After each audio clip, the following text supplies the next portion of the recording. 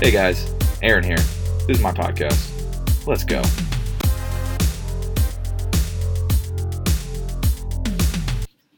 What's up, guys? Aaron Wayne here. Got my dog pitter-pattering all over the yoga room. I've yet to really kind of create a space that's good for sound, but I don't know, man. I was just having a day. I figured I think it's the right time to kind of jump into talking. I was going to go journal about what I'm thinking and feeling, but I think I could probably get it off faster if I just talk out loud. I don't know about you, but I really learn what I think by speaking it out loud. So I don't know, man. Today was a tough day for me. I watched some Jordan Peterson stuff. If you don't know him, Google him. He's a really interesting guy. Wherever you land on what he does or does not think, according to how you interpret what he says. But I was watching some stuff, and I think it's undeniable that one of our primary objectives in life should be, if it isn't, is to pursue something meaningful. And I've been so wrapped up with being busy and doing this and doing that and having massive to-do lists and running all over town to teach yoga and to be an English teacher and then teaching yoga teacher training. It's just when I say it out loud, it doesn't seem like that many things, but it really does feel like I've spent so much time being busy that I'm not so sure how productive I am. And I think more importantly, on top of that, it's not even about productivity. It's about, am I pursuing something meaningful? And I think the things that I pursue are meaningful, but I don't think that I'm necessarily pursuing them because they're meaningful. I think that being a teacher, both a yoga teacher and a middle school teacher, are meaningful paths, but I don't think that I connect regularly enough with them being meaningful. I think that a lot of times as a middle school teacher, I go because it's my job, and then a lot of times as a yoga teacher, I go because it's fun. I really enjoy standing in front of a room full of people and coming up with different ways to go through a yoga practice. So, I don't know. I think that I'm just sort of stuck in that place of, I'm doing something that's important, but am I really taking the time to recognize and feel something meaningful? I don't know. Sort of just going off on this. You might feel this too. The thing that always comes to me when I have these moments is that they never last. Just like some of my fondest memories of traveling. Come here, puppies, come here. My dogs are about to start wrestling in the yoga room. It's like one of the reasons that I haven't started actually regularly recording a podcast is because my dogs make it impossible, it seems. But whatever, I'm a human. This isn't the Joe Rogan Experience. This isn't like This American Life. Just some dude in his yoga room with a $25 mic recording on voice memos. So there you go. But I don't know, man. I'm just kind of stuck. I had a great class this morning. I taught a great yoga class this morning, and then my kids are reading a really interesting book, and we're having really good conversations. My relationship with my wife is great. My dogs are healthy. My family's healthy. Just some days, man. It's just like, I don't know. And the breath work, and the practices and all these things, they come into play. But I don't know. Sometimes it sticks with you. It's like in your bones. A sense of, what am I doing? That's what it is. That's definitely what it is. It's a sense of the hell am I doing? What am I doing it all for? Why am I'm this busy, but to what end? What's the payoff? And I think the payoff's twofold. One, I feel really important when I'm standing in front of a room of people, either giving an English lecture, Layla, come here, or teaching yoga. I think I feel important. It makes me feel valued. It's like the little Aaron, 10-year-old Aaron is still inside of me saying, look at me, look at me, look at me. And then I think the second is, I think it is actually beneficial for people. I think that the way that I teach English and the way that I teach yoga, I think that people receive benefit from it. And, they tell me. The kids tell me that they like my class, and the people that I teach yoga, the adults, they say that they enjoy the class. And I think those are the benefits of it. I'm sort of lost on this tangent, and the dogs are distracting me, but yeah, it comes and goes. It comes in waves. So, I don't know. I got this event tomorrow morning. I'm doing... Okay. All right, let me put these dogs out. Let's go. Come on. Nash, you're going to stay. Nash, stay. Nash is going to stay. Because if I were to put Nash out, he would just bark at the window, even though nobody's out there. So, yeah, I got this event tomorrow. I think maybe I'm nervous for that. I don't really know who's going to show up for it. Having events is always, it's a strange thing. It's not like teaching a public yoga class, because in a public yoga class, I know I'm teaching at well-established places, so I know that people are going to show up. They're going to show up, and there's not really any surprises. But there's something about going out into the world and it being possible for 2 people to show up. It makes you feel vulnerable. But I guess that's the risk. I mean, that's the cost of being the person on stage. And is it like... It's always confusing for me, because I enjoy being on stage so much, though it makes me dreadfully nervous oftentimes. I don't get nervous teaching yoga anymore, but I used to. And sometimes if I don't teach for several weeks, I'll get really nervous, but it's interesting. I think all this is coming up is because I'm not pursuing the things that I'm pursuing for the right reasons. And I think I've been so busy that I haven't had time to answer that question for myself, let alone ask it. And so by watching these Jordan Peterson clips, which just sort of popped up on my YouTube, it surfaced those questions for me. One of the things that he says is that truth has the capacity to burn off dead wood. And burning off the dead wood is painful, because it's possible, if not probable, that most of what we've been carrying around with us mentally and habitually and ritualistically, all that is dead wood, or at least a big chunk of it. And so when you're hit with truths, like, you feel blue today, or no one showed up to your class, or you're just confused and kind of fraying, when you get presented with those like real truths, it forces you to ask the real questions. And I think right now I'm asking myself, am I up? It's like the Marauders or Mordors, I don't know, the map from Harry Potter. I solemnly swear I'm up to no good. I think it's the inverse of that. It's like, am I up to good? What does the good look like? And am I doing it? I don't know. I think I am.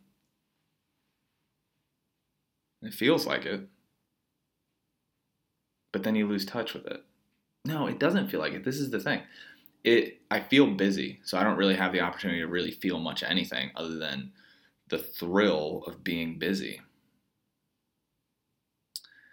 I said once in a yoga teacher training that I was a student in for a 300-hour, and I said, in these yoga spaces, you find yourself in circles where people are talking about what's going on in their life and how they feel, and a couple people said that they were busy. And as they were saying that, I said, I should not say that I'm busy. I should prevent myself from telling everyone how busy I am. But instead what I did was this like sort of passive aggressive, underhanded statement, which sort of like lifted me, like like unintentionally, or maybe mildly intentionally, elevated myself to a position of saying, and what I said was a position above like all of that,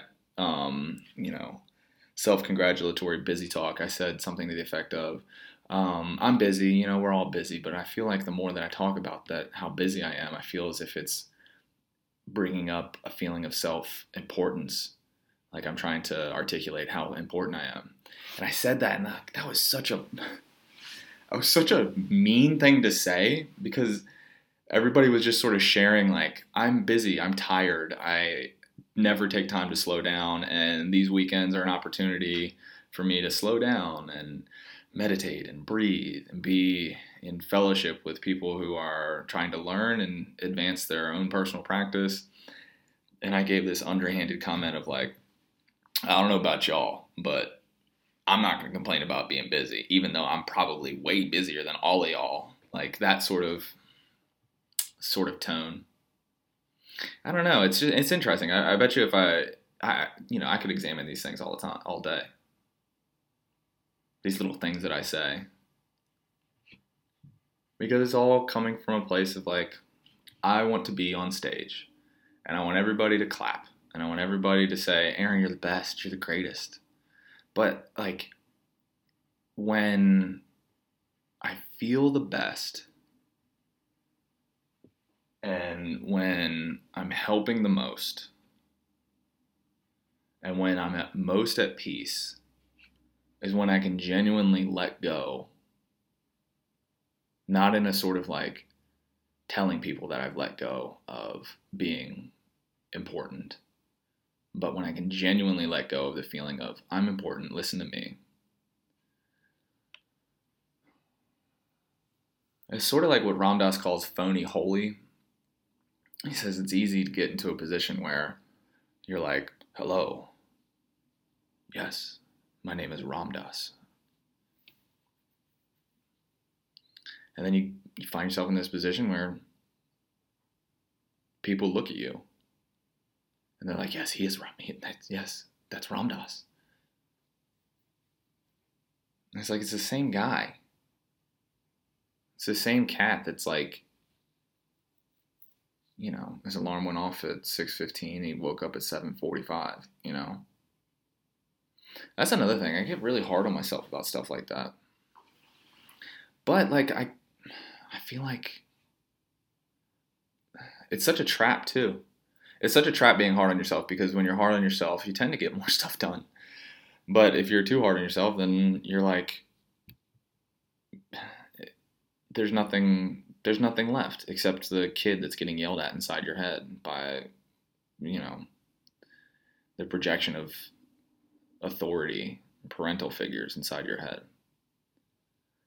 And then like the internet's not helpful, because you see David Goggins probably ran 50 miles today, and in between each mile he did 50 burpees. And in fact, he didn't run those 50 miles, he lunged them. He did walking lunges with kettlebells in his hands. And you see that and you're like, man, I could get so much more out of what I'm doing. But is the point of life to like squeeze every last bit until you're afraid? I mean, I know that's what we put on bumper stickers and stuff, but like, is that the point? I don't know. I think it is. I sort of think it is. I think it's to like squeeze out as much as you can. But, it ends the same way for everybody. It's still going to shake out the same way.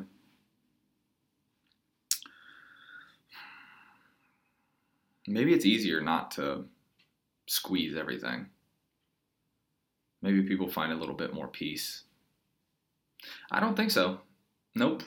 I don't think that's right. I think that people that I think that people that aren't pushing themselves are aware that they're not pushing themselves, and then they have a sense of they probably, well, I don't know, maybe I'm projecting, maybe I'm assuming everybody feels exactly the same way I do, but when I'm not achieving my potential, I feel uncomfortable. I feel like, hey man, you could be doing more. But that could come back to the negative self-talk. I got these Google notifications that go off all the time. Tell me if you do this. You have Google notifications. You listen to them like calendar notifications. You plan them out ahead of time. You're like, oh, this is how I'm going to get productive. This is how I'm really going to dial everything in, get my productivity, nailed. And then you set all these notifications for times around the day where you think you're not going to be doing anything. And then you just don't do the thing that pops up. Like right now, I just got a Google notification that says, practice the camera. Because I'm trying to get into photography. I did a little bit of photography today, but I have to teach Katie, my wife, a few simple things with the camera because she's going to be taking pictures of the event that we're doing tomorrow. But to what end? What end am I taking these pictures for? What am I going to do with them? I don't even know what I'm going to do with them. I'm just like, oh, I have to have them. It would be important for me to have them.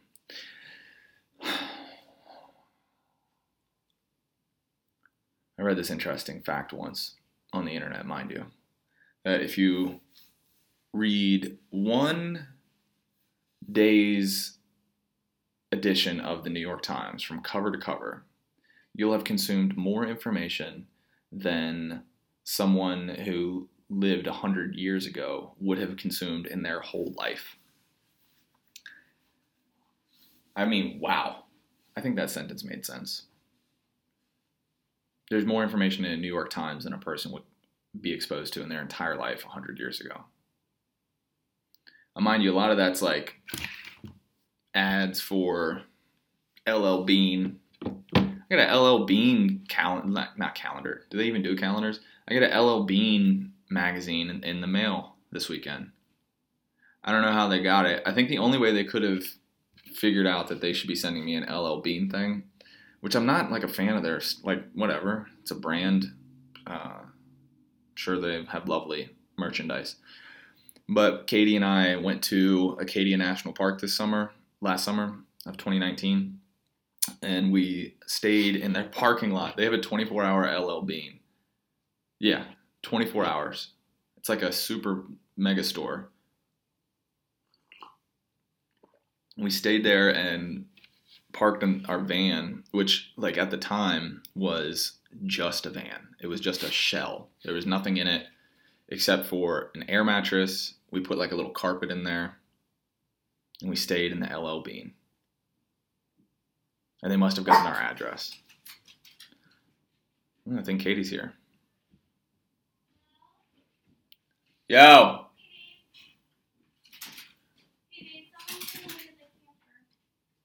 Someone's here to look at the camper? I'm recording a podcast. Someone's here to look at the camper. Did you talk to him? Yeah, they said they emailed you. Oh. All right, well. They're standing outside. This is where this podcast ends.